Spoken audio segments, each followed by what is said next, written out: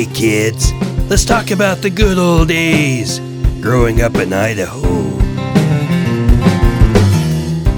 Hello everyone, welcome back to the show. We're back looking into the window of Harry Hicks's life as a kid growing up in Idaho. This episode takes us to his days as an 8 or 9-year-old kid living in the beautiful Passamaquoddy Valley, and then as the family moved to Forney. Keep in mind, this is during the Great Depression. Nobody had any money, and men would work wherever and whenever there was a place for them. Here's Harry's story. I remember living in Patterson, Idaho.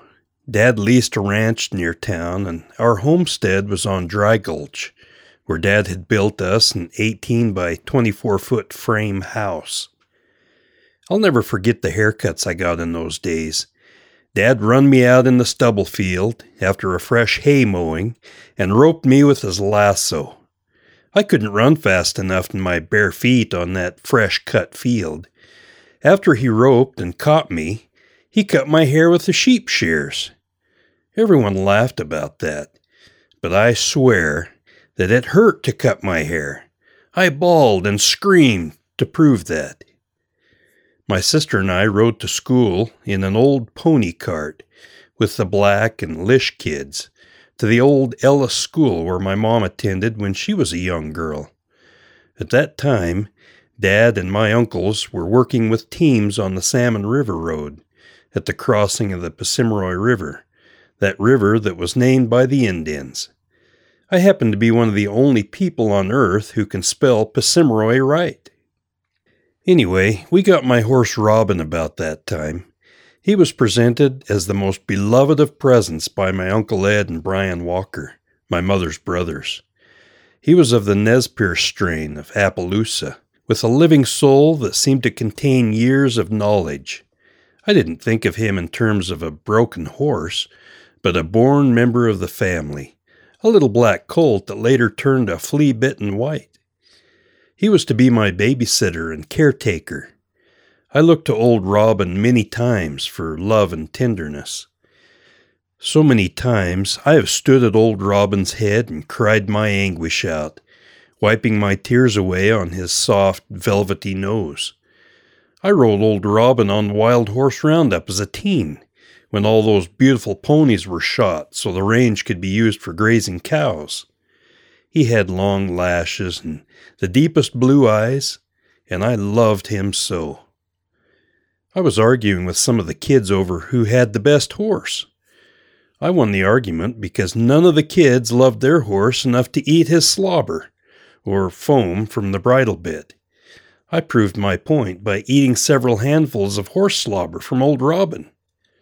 Around that time, when I was 9 or 10, I made friends with old Harold Sven Jensen, or Ole the Swede, as he was known.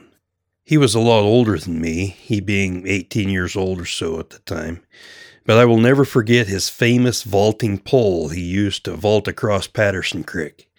And he could take his skis and glide down the snow-covered road real fast. He was my hero. He lived in a board-framed house on the way to the sawmill that Dad ran for a while. The Ima mine was not much further. A lot later, as a grown man living in Salmon, Ole the Swede lived just down the street from me and my family. Later, my dad went to work for the Ima mine, and Mom was the mine cook. I was allowed to associate with the miners and watch the poker games and all the fist fights.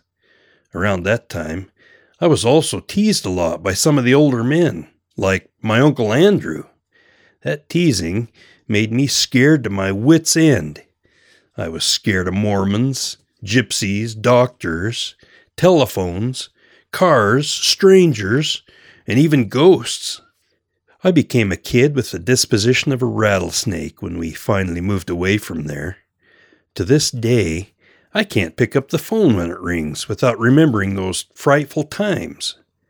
As I went on my way through my young life, I measured with my eye the distance from each rock to each club, with the prospects of a weapon ever in mind, and found occasion to resort to using them at a minute's notice.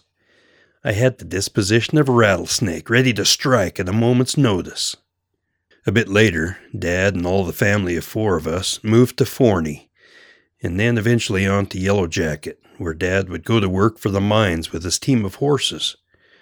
The first night after we left Patterson, we topped the Morgan Creek Divide.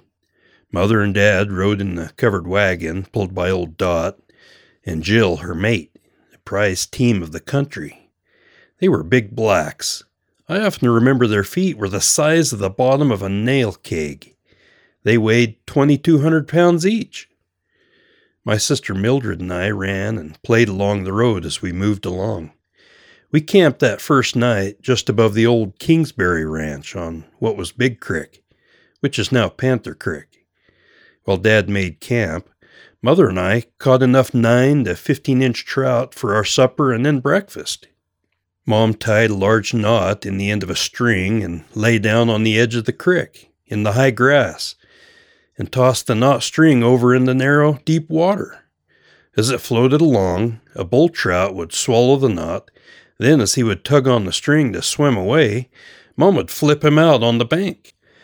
After supper, we sat by the fire and told stories until we went to sleep, with all the night's sounds, including those made by the horses.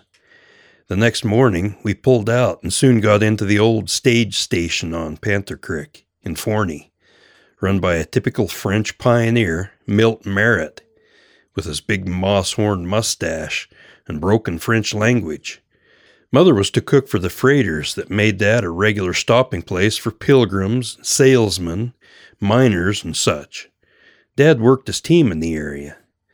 Even though I was a kid, I would meet every freight string of wagons as they came in, and I got to know them all. There was Hilliard Grieber, who was from Tennessee and only drove mules. I've seen him driving an 8 or 10 mule hitch with his jockey box full of rocks. He couldn't reach the leaders with a whip, so he would cuss and throw rocks at them. Then there was Feral Terry, a gentle sort, but all man, who had a glint of humor always in his eyes, the best and quietest of drivers. I later worked for him in the CCC camp, a pleasant man always ready to compliment a fellow.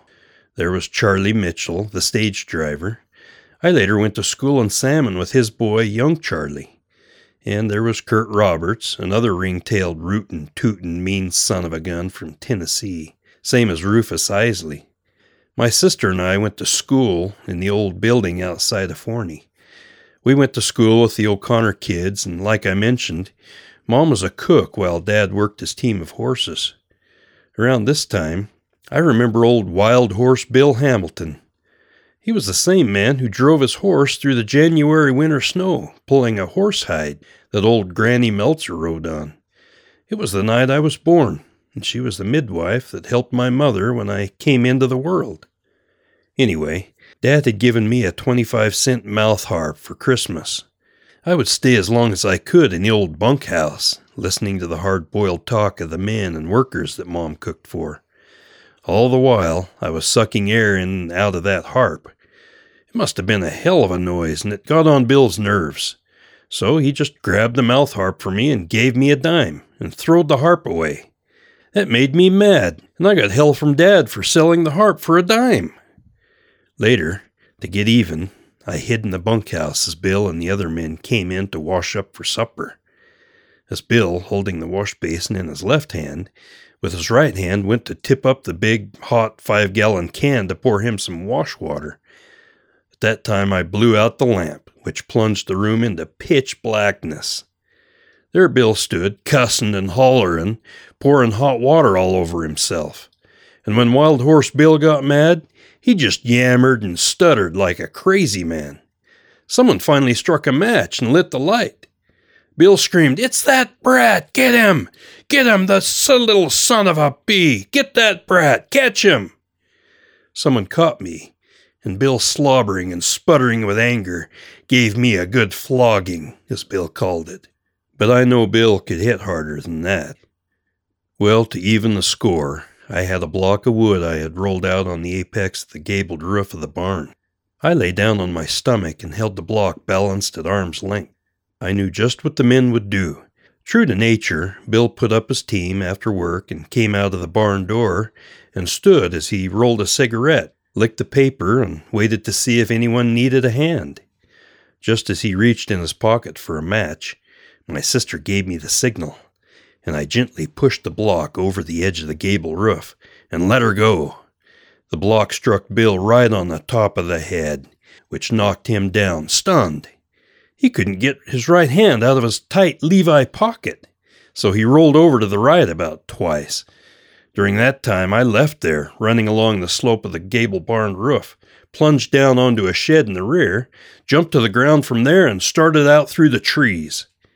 Meanwhile, Bill came to his senses, ran to the barn, and grabbed his lasso. He roped me Spanish fashion around the feet, which knocked me down and out cold. I was out for some time, but I took my licks without any fuss. Later that fall, we were to leave Forney and move over to Yellow Jacket. What a story! Could you imagine being a young kid and getting roped and knocked out cold in the process? Sounds to me like you had it coming. Those were hard times.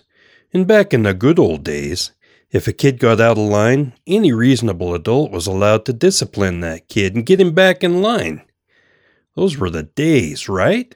Stay tuned for the next episode when Harry's family moves to Yellow Jacket and he goes into business making cigars for all the miners.